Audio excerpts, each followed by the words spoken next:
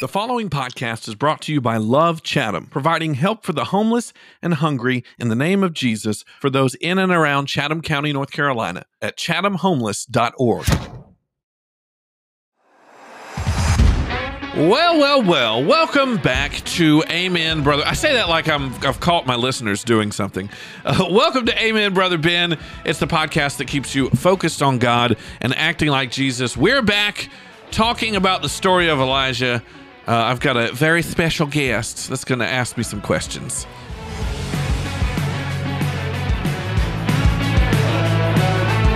Did you hear that, Patrick? I called you special. Oh, I'm so special, finally. Hey, I know that like most of the 17 listeners that I have on here probably know you, but if you don't know, this is my good friend Patrick. Say hey, Patrick. Hey. Patrick is, I'm sure you love the SpongeBob comparisons. Yes. He is a good friend of mine, been DJing with me for years. He basically runs Southern Entertainment now. Yeah, he's my operations manager for my DJ biz. But also, Patrick, Sydney, his two lovely children. Actually, I get to see how lovely they are tonight when I'm watching the kids for Ladies Book Club, and if they come back bleeding, I didn't do it. But his lovely family is also members of our church and beloved church family. Yes, I might add. So we're going through as a church family a series that I've called Elijah and the Blaze of God's Glory. And I haven't done a podcast since we started that. And again, for those of you who don't know, you're like, what's wrong? Is Ben's health failing? Did he run off to, Tijuana and is on a bender? No. I'm just kind of busy, and I just decided that I didn't want to force the podcast, and I want to make sure if we had something to talk about, it was good. Good quality stuff. Yeah, a quality over quantity. Yes. And maybe one day I'll get back to doing daily 10-minute episodes and stuff. I really enjoyed that, and I think a lot of you did. At least 7 or 8 of you did too. Yeah. But today I wanted to talk in depth about something that I wanted to get into in this past sermon. So we've been walking through the story of Elijah, which hopefully you've been. And Patrick, you can tell me, no pressure here, but have you enjoyed this series? Have you learned much from this series on Elijah? It's been good. I've been able to, peek my head over the AV booth. I was like, ooh, this is getting good. Right? You pushed a button, and thankfully there's not that many buttons for you to push by the time I'm preaching. But we have been. We had a particularly interesting tidbit that I almost chased that rabbit Sunday. But then I looked at the rest of my sermon and went, this is a long sermon. Yeah. I don't want to lose people's attention.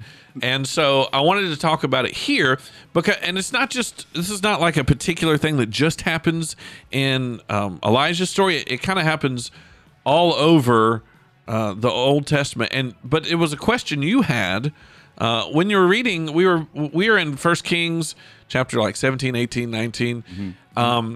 And everybody knows the big story of how Elijah called down fire on the mountain and stuff. But you were curious about a particular passage, and so tell everybody your perplexing question here. Yeah, so it took me by surprise, whenever I read about Elijah, he's just going around just, killing prophets. I mean, just like, Elijah, what are you doing here? This is a man of God. Yes. And it's I believe it's verse 40 where the Bible says that Elisha just brought there was like, it wasn't just a couple dudes too.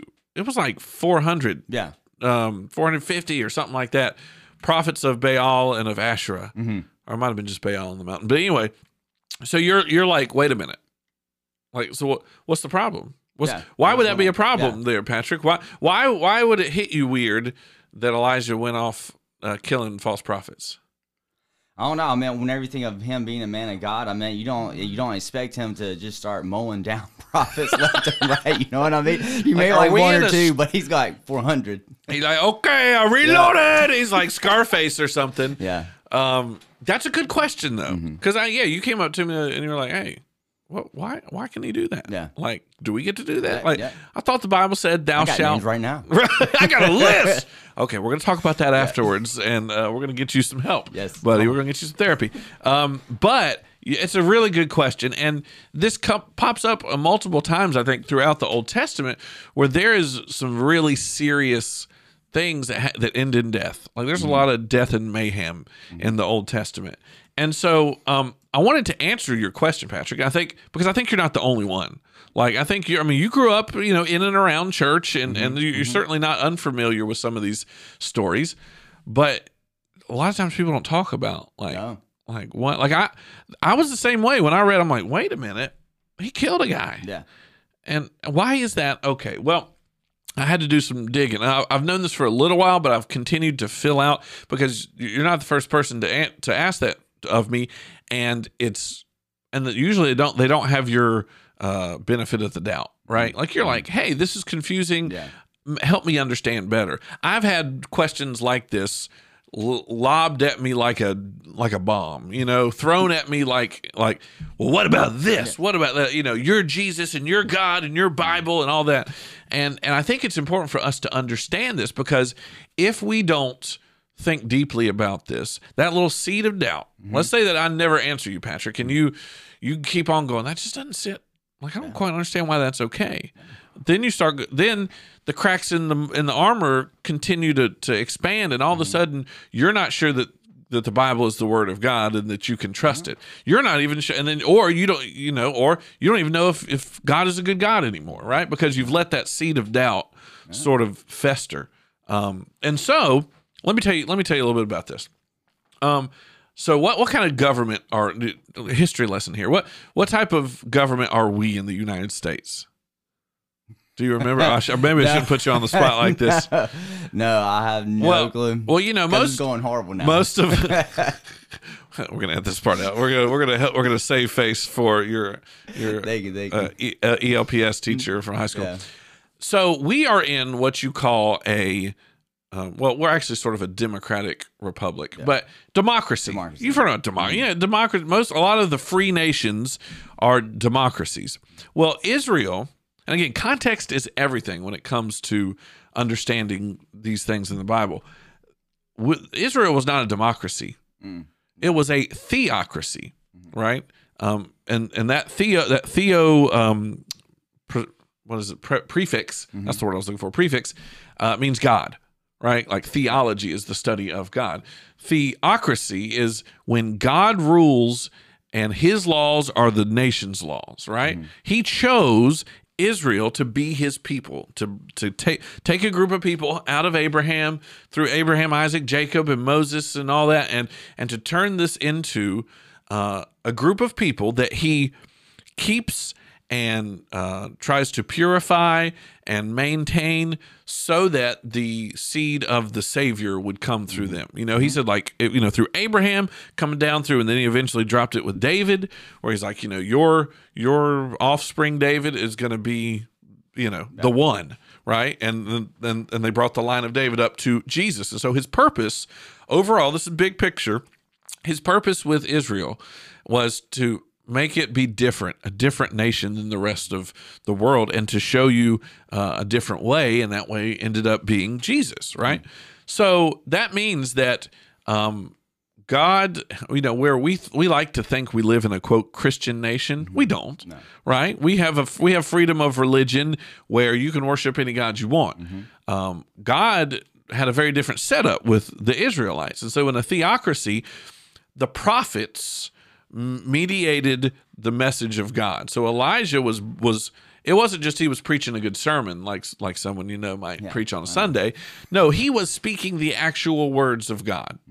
And the priests and all the Levites and all that stuff you read about, they maintained and carried out those laws, but it was straight up from God to the people, and they didn't really have any say which is a good thing, because once we get a say, we screw it up. Yeah.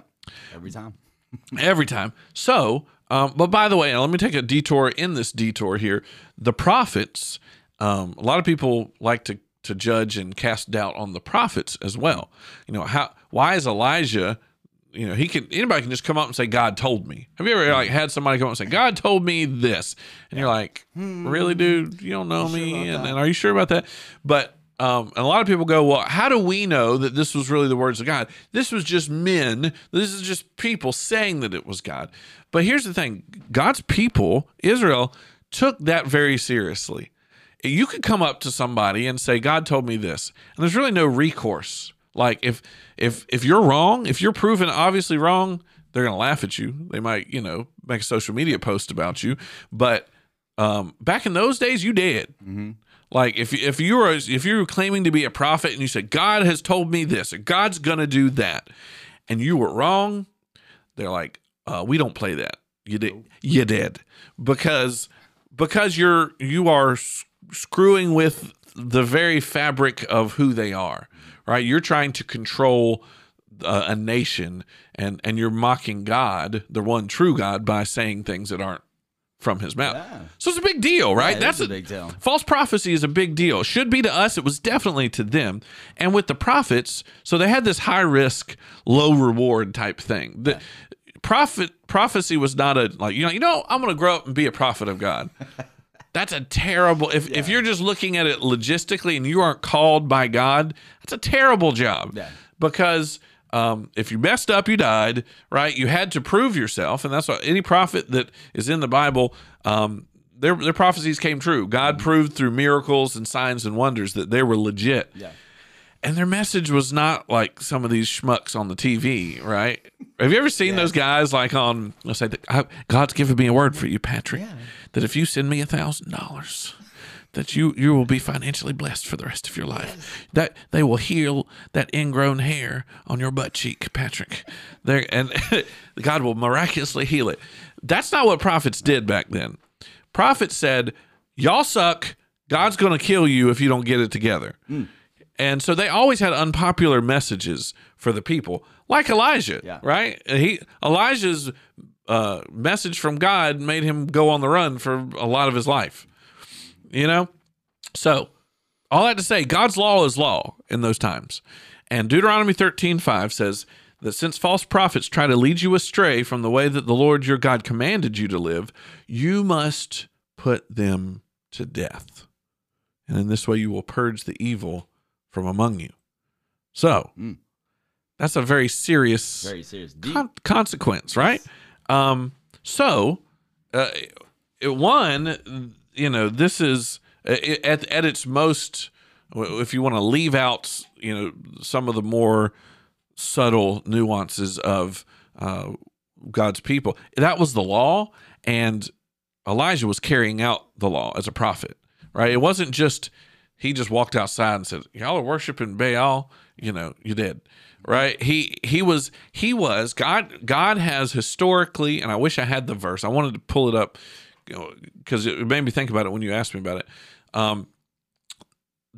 God gives the sword to governments, right? Like, and by that I mean not like a literal sword. Sometimes it used to be a literal sword, but basically corrective justice, right? Is God ordains leadership to carry out corrective justice for the good of the people. Now, do they get it wrong sometimes? Yes, and they'll be held accountable for that. But whether it be in those times, kings and prophets and stuff like that, for us it would be the military, right, and presidents. So when Barack Obama said, "Go get Bin Laden," and he gave the order to kill Osama bin Laden to SEAL Team 6, do we call him a murderer? No. Well, I mean, you may not. Some people may not like him for his policy, but nobody's saying that he's a murderer. He's carrying out. He's an instrument of God's justice. Whenever a soldier takes a life on the battlefield, that we don't. Yes, it could be scarring. Yes, it's consequences, but they're not murderers. They're the hand of God's justice, His corrective justice, and so. That is what Elijah was doing in that situation, is he was following God's law that was already established in Deuteronomy, that these false prophets, they need to die because they're leading people astray. And God is communicating to us, because again, you're going, I don't think they couldn't have put him in jail. That's just wrong. Well, God is God, and he gave us life. He can take it, right? And so if there is any question how serious it is that to follow other gods and worship idols, we see right here that God takes that very seriously. And also, so basically false prophecy is treason. Yeah. In those times, at least. But for us, it's still it's treason to him.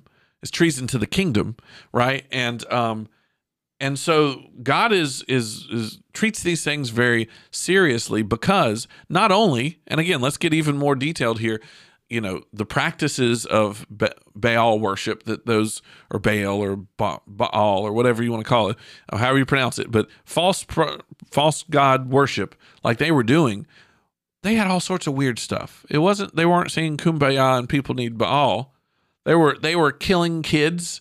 They were harming themselves. They they did weird sex stuff. Ooh. Yeah, like really freaky stuff. Which, by the way, isn't it funny? Before you get judgy, not you, Patrick. I don't feel like I'm taking you to task, but listener, before you get judgy over these false prophets, let's look at some of the issues in our modern society. I know it's not the only issue, but abortion is a big deal. Killing your kids. Mm-hmm. That's essentially what it is. We've split hairs and tried to explain it away, but the same heart that had people sacrifice their kids to Baal is the same heart that says abortion is a good thing. The same heart that says, let's do these weird sex things in worship to a false god, is the same one that pursues pornography and some of these other seedy, weird sexual things. Times, that's all it is. It's the same heart. Yeah. It's just different ways of accomplishing it. Mm-hmm. And we strip the veneer of worship off of it, and we think, well, we're not being false worship. No, we were made to worship. Patrick, if you don't worship God, you do worship God. I see you, but if you're not going to worship God, you are going to worship something. Mm-hmm. You're going to worship. It might be your wife. It might be your kids. It might be your job. It might be your status. It might be a car. I see guys worship their cars. I see guys worship all sorts of things. I see people that they'll never tell you it's worship. But they idolizing things. But they put their money into it. They put their attention to it. They worship their football team. They worship their you name it, you fill in the blank. And so it's a big deal then, and it's a big deal now. And God, in His sovereign grace and mercy, decided that He was going to stop the spread. When a doctor sees gangrene happening in a body, he cuts that hand off. Yeah. Now, normally, you would get mad if somebody cuts your hand off, right? How dare? Oh, no. Well, if a society has false worship, it has this idolatry being like a gangrene in the body, God says chop it off, and that's a mercy. That's because it saves the rest of the body from doing that. And it made, Israel had a bad habit of turning back time and time again to those same things, but at least for a little while, it's salvaged the rest of the nation. God was able to, from then, have a remnant of 7,000 people and have these other prophets in the land that were hidden away that Elijah saved by taking out these false prophets, killing these people. So again, it violates our modern sensibilities here, but this was a righteous act of God carried out. It wasn't Elijah's idea to kill him. I'm sure he just wanted to get off the mountain. But God said, you need to end this because this is serious. So Patrick, if you have a neighbor that doesn't believe in Jesus, go take them and throw them off a cliff. No, don't do that. I got one in mind right now. No. See, again, that's also for a very particular time in the Old Covenant, and before God opened up the family of God to the New Covenant and Jews and Gentiles alike. So it's a different thing. It's a different context. It's apples to oranges. But yeah, still don't go out and kill your unbelieving neighbors. Yeah.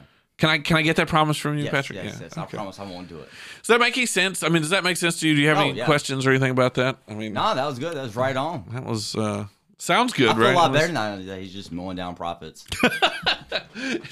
You can't tell me. I don't know if I should say this, but especially, I don't know, for example, when you're in traffic, you just have that moment where you just want to mow someone over because they're just being well, he actually got to do that. I'm a little jealous about that. But I can tell you that God's not going to tell you to run somebody over in traffic. But anyway, but anytime you see something like that in the Old Testament that strikes you funny, I would love, listener or Patrick, the participants this week, I would love to help you get to the bottom of that. And there's the thing is, we may not understand absolutely everything, but there is a lot of answers and a lot of wisdom and knowledge that God has already given us from the Word that will help us to understand it. But most people just haven't gotten that far into it. They just haven't dove in like that. No. So the more you can pursue that. By the way, pursue it with a heart that wants to understand God.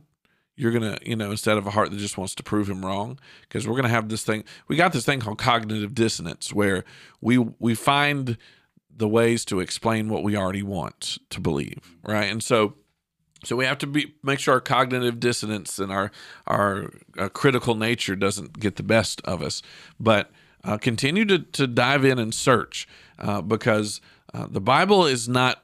God's word is not afraid of your questions. God is not afraid of your hard questions, because that means you're running after God, and the answers are there, and that means you'll be closer to Him in the process. So there's that. That's the podcast. Nice. I think that was good.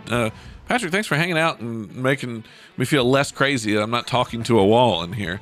I'll make sure to have you back when you have any more questions, because you have a lot of questions. We just don't put a microphone in front of your face. So some very good questions, and everyone go.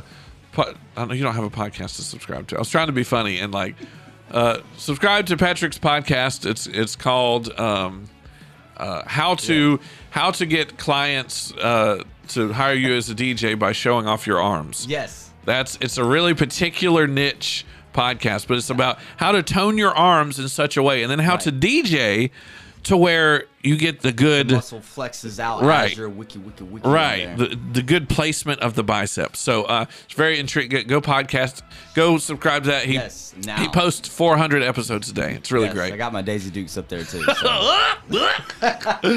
Y'all have a good one. We'll see you real soon. AmenBen.com if you need anything from me, and we'll. Let me know if you have any questions. We'd love to answer them for you. God bless you. Go, be closer to God and act like Jesus.